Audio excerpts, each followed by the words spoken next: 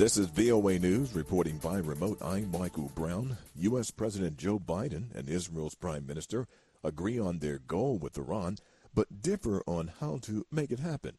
AP Washington correspondent Sagar Magane reports. In Jerusalem, we will not allow Iran to acquire a nuclear weapon. We cannot allow Iran to become nuclear. But the president and Yair Lapid split from there. The U.S. is waiting for Iran to respond about a path toward rejoining a deal aimed at keeping it from building a nuclear weapon. When that will come, I'm not certain. The president says he won't wait forever. Meantime, Lapid says diplomacy is not the path. Words will not stop them, Mr. President. And Iran must instead face a real threat of force if it does not back down. Tehran is warning both nations of a harsh response if they take action. Sagar Magani, Washington. Ukrainian officials said Russian missiles struck the central Ukrainian city of Vinnytsia on Thursday, killing at least 23 people and wounding more than 100 others. The governor of Vinnytsia said Ukrainian air defense systems shot down another 4 missiles over the area. With a population of 370,000, Vinnytsia is one of Ukraine's largest cities. Thousands of people from eastern Ukraine, where Russia has concentrated its offensive, have fled there since the start of the war in late February. Warfare continues to rage in eastern Ukraine, but the British Defense Ministry said Thursday that despite continued shelling, Russian forces have not made major territorial gains in recent days. As always, for details on more news, we invite you to join us at our website, that is voanews.com, also on the VOA mobile app. Via remote, this is VOA News. Sri Lanka's President Gotabaya Rajapaksa has resigned. He announced the move from Singapore, having fled angry protests at home triggered by a deep economic crisis. A formal announcement is expected Friday. Rajapaksa had earlier pledged to leave office by Wednesday in the Sri Lankan capital of Colombo. Protesters occupying the official residences of the president and prime minister vacated the buildings. A curfew has been imposed in the city, and the troops are patrolling the streets, but reports say the city remains calm. Protesters are also demanding the resignation of Ranil Wickremesinghe, the prime minister whom Rajapaksa had appointed acting president. Pro basketball player Brittany Griner was back in a Russian court Thursday, a week after she pleaded guilty to drug charges. Lawyers for Griner said the head of the Russian basketball club for which she plays vouched for her good character. Griner has been playing in Russia during the WNBA offseason since 2014. She is also a 2-time Olympic gold medalist. Griner was detained at a Moscow airport back in February. Police said they found cannabis oil in her luggage. Griner said she didn't mean to bring the oil with her. Griner could face 10 years in prison. The state of Texas has gone to court to block the Biden administration's emergency abortion guidance. We get more on that story from Norman Hall. The lawsuit filed by Texas Attorney General Ken Paxton seeks to block Biden administration rules requiring that hospitals must provide abortions if the procedure is necessary to save a mother's life, even in cases where state law mostly bans the procedure. The legal wrangling is causing concern for doctors and hospitals. One Dallas obstetrician says emergency departments may face these situations frequently when patients experience miscarriages or ectopic pregnancies, or when a woman's water breaks before a fetus is viable. White House Press Secretary Karine Jean-Pierre called the litigation extreme and radical. Norman Hall, Washington. Ivana Trump, the first wife of former President Donald Trump and mother of his oldest children, has died in New York City. She was 73. People familiar with the matter tell the Associated Press that police are investigating whether she fell accidentally down the stairs at her home. And recapping a headline, this newscast, Sri Lanka's President Gotabaya Rajapaksa has resigned. A formal announcement expected Friday. As always, for more news, we invite you to join us at our website, voanews.com, or the VOA mobile app. Via remote, I'm Michael Brown, VOA News.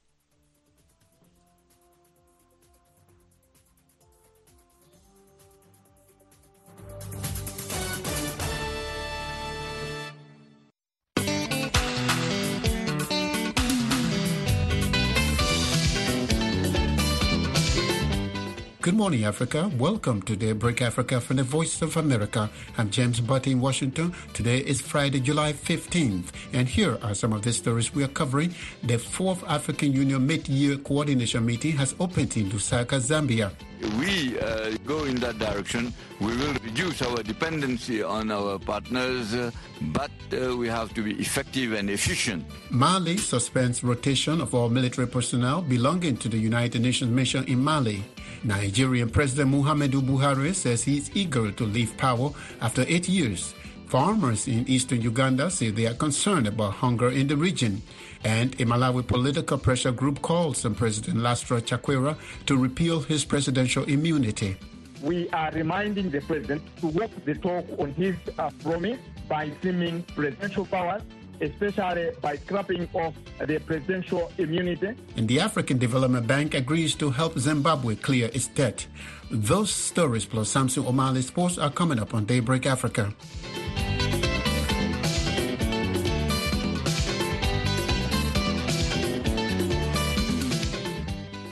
The 41st African Union Mid-Year Coordination Meeting has opened in Zambia. Commission Chairperson Musa Faki Mahamat is calling on member states to quickly sign and ratify the African Continental Free Trade Area Agreement as a solution to the continent's challenges. Elias Lemwanya reports from Lusaka. The 41st African Union Mid-Year Coordination Meeting has opened in Lusaka.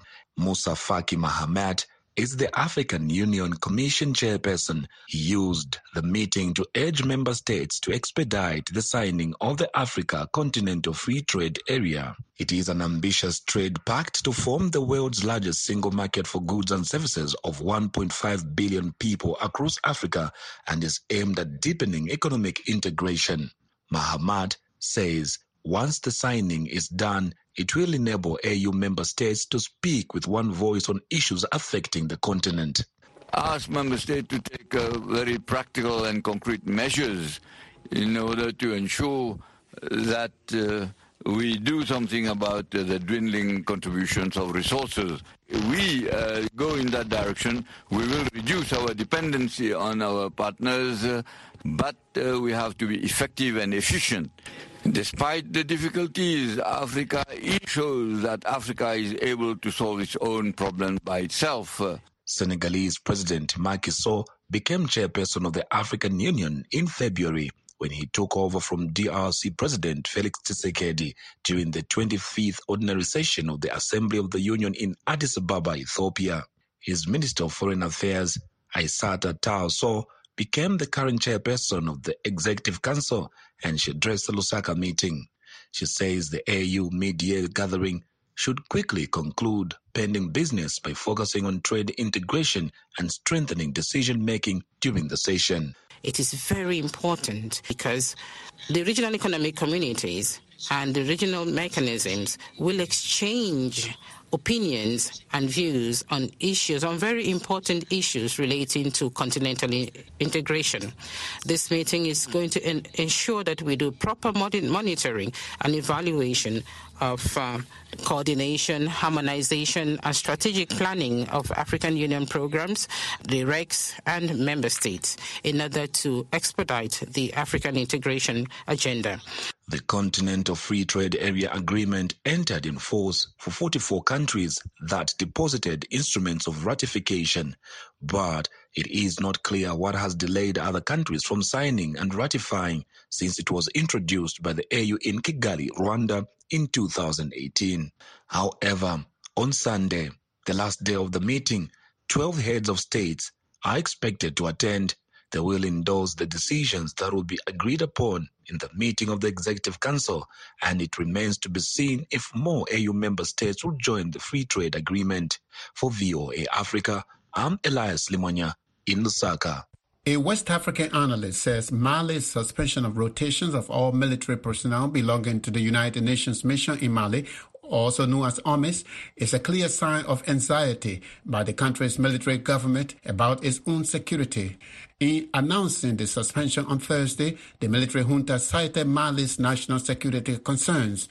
Earlier this week, Mali said it apprehended 49 Ivorian soldiers, describing them as mercenaries. Ivory Coast said the arrested soldiers were not mercenaries, but part of the overall United Nations multi-dimensional integrated stabilization mission in Mali, also known as MINUSMA.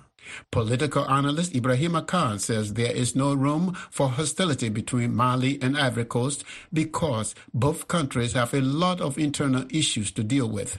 I think it's related to the fact that there is a kind of confusion around the arrival of 49 Ivorian soldiers who apparently were supposed to be soldiers for MINUSMA, but finally identify as people belonging to some private security forces.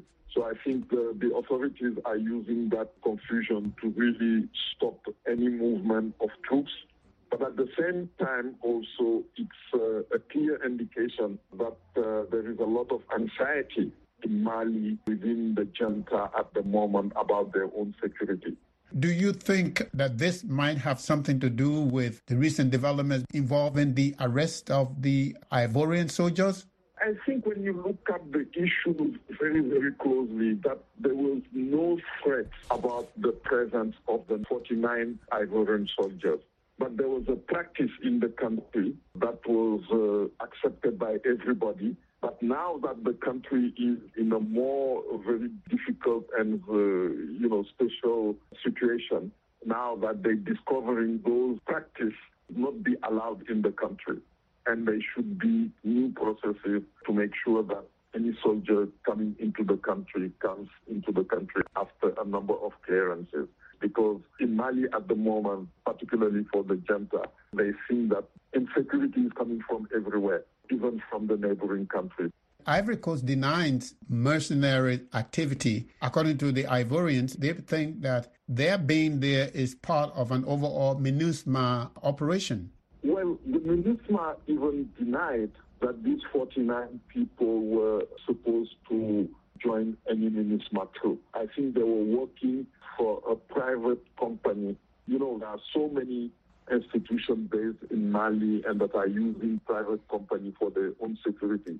I think these 49 belong to those categories of security personnel coming in.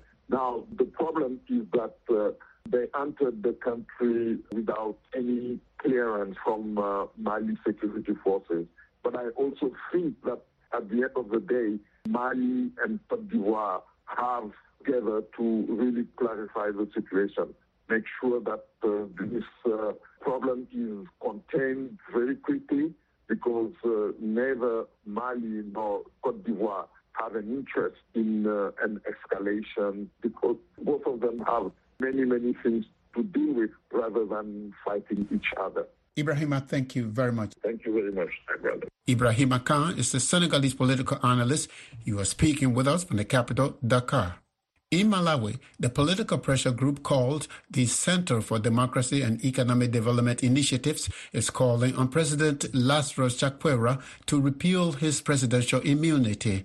The move, according to the group, will significantly boost the fight against corruption in the southern African country. The calls come after the president suspended some senior public officials and sidelined the vice president over allegations of fraud and mismanagement. But in response to the move, the vice president demanded the president be stripped of his immunity from prosecution. VOA's Peter Clotis spoke with Sylvester Namiwa, executive director of the Center for Democracy and Economic Development Initiatives. The president, then the leader of opposition, made a number of commitments and promises to Malawians. The chief among those promises was the fact that Malawi was not doing good in as far as the fight against corruption was concerned.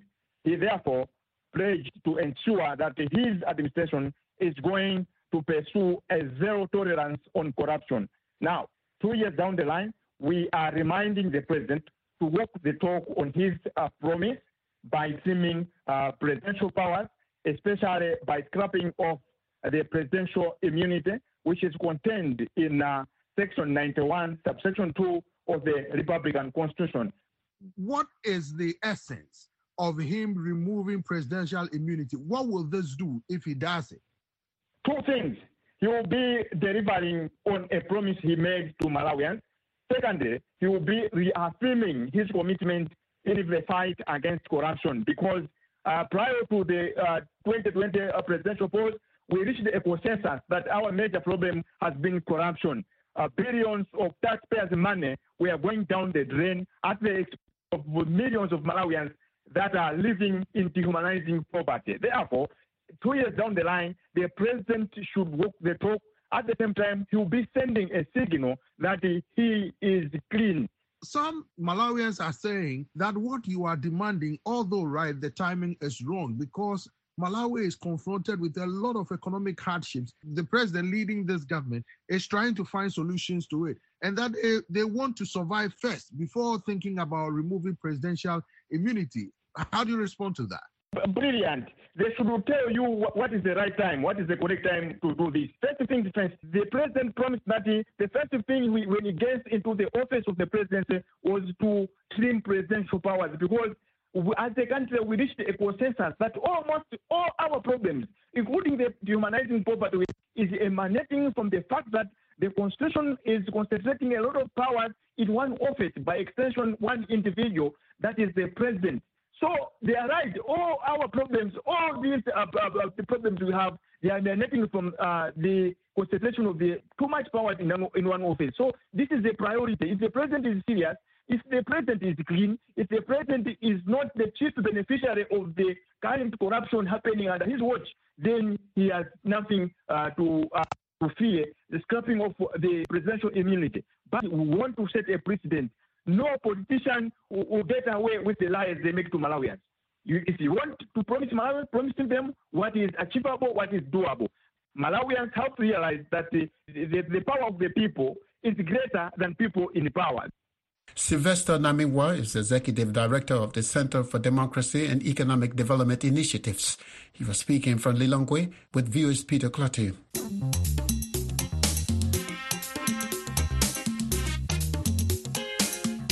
You're listening to Daybreak Africa on the Voice of America. I'm James Butty in Washington.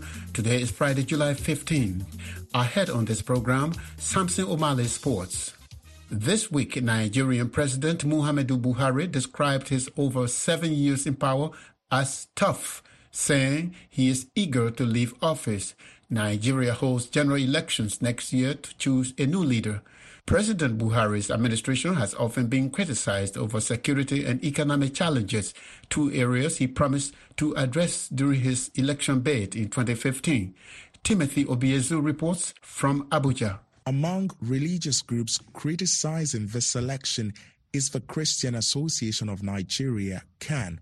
In a statement this week, CAN said this election portrayed insensitivity towards the collective unity of the country, citing insecurities and a recent wave of attacks on churches. The association expressed concerns that the issues could escalate if there isn't proper representation in the corridors of power.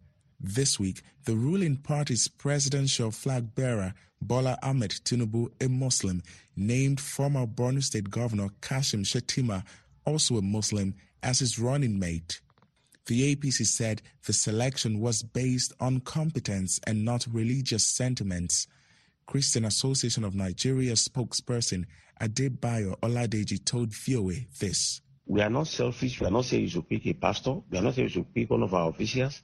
What we are saying is that go for a Christian to balance it, for unity, for peace, for development of this country. The country has been polarized under Buhari. Nigeria's population is equally divided between Christians and Muslims, which is usually considered when making selections for political office.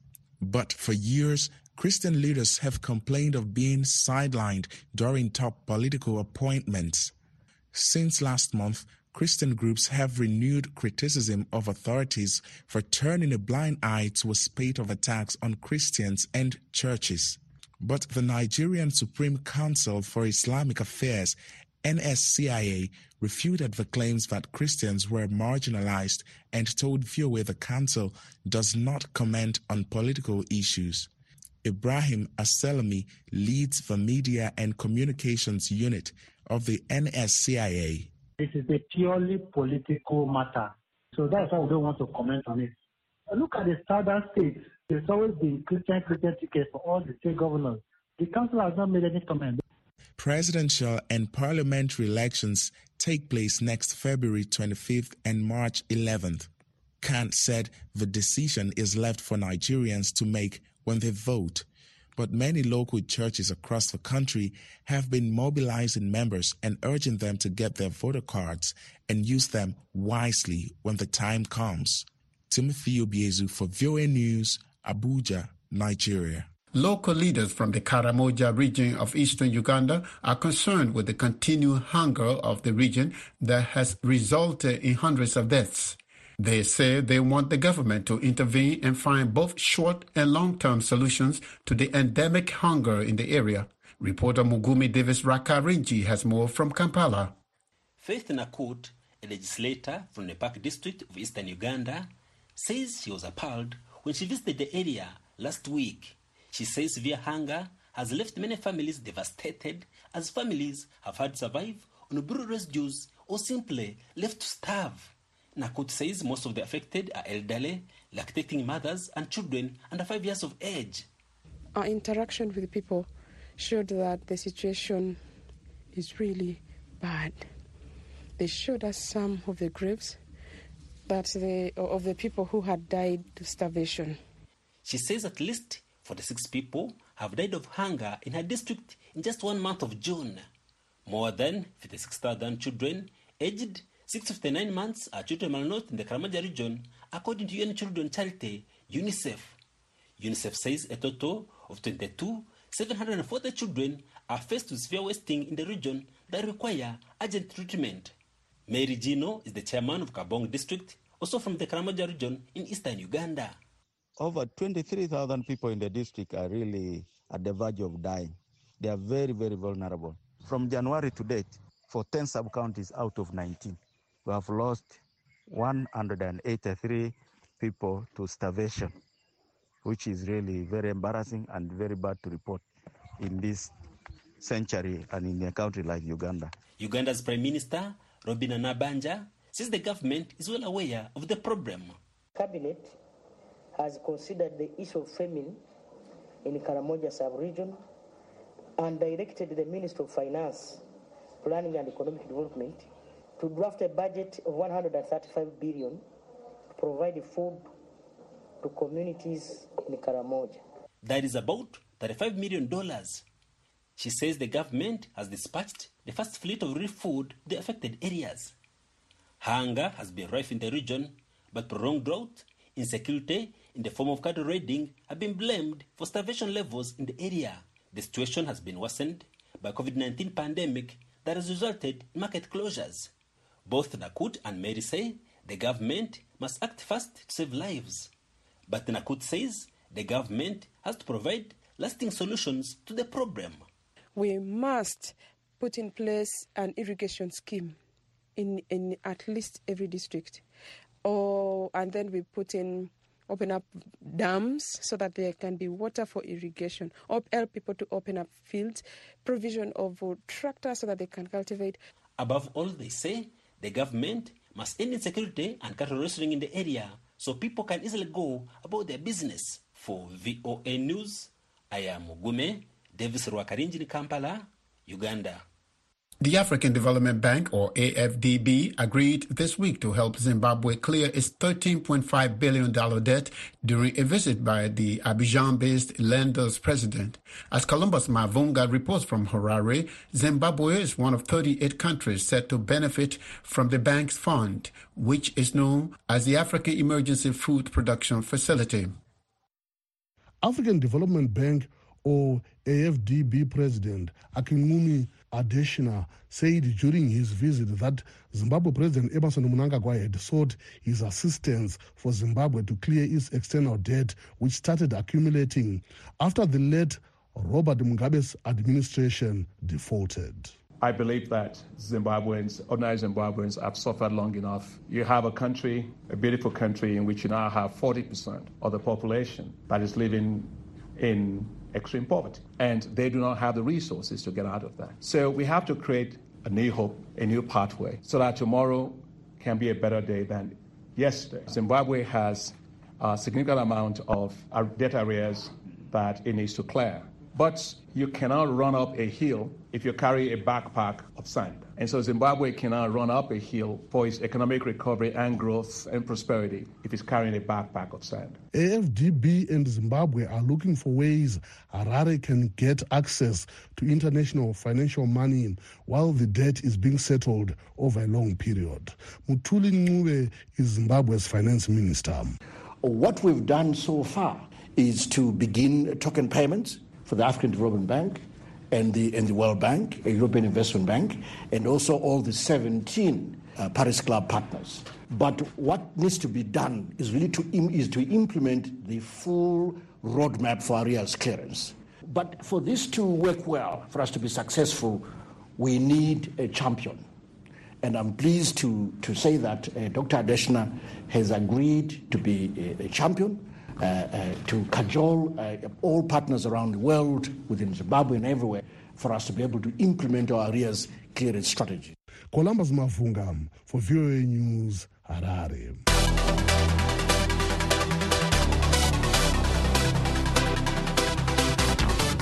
Time now for Daybreak Africa Sports, and here is Samson Omale in Abuja, Nigeria.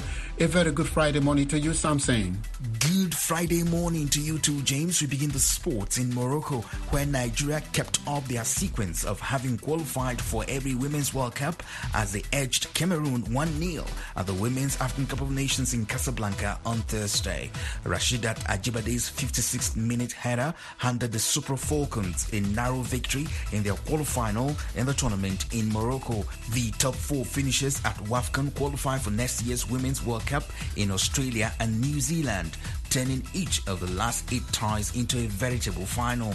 Morocco and Zambia booked their tickets on Wednesday, and Nigeria and South Africa joined them on Thursday. Staying with football news, Kalidou Koulibaly has signed a contract that will make him a brand new Chelsea player.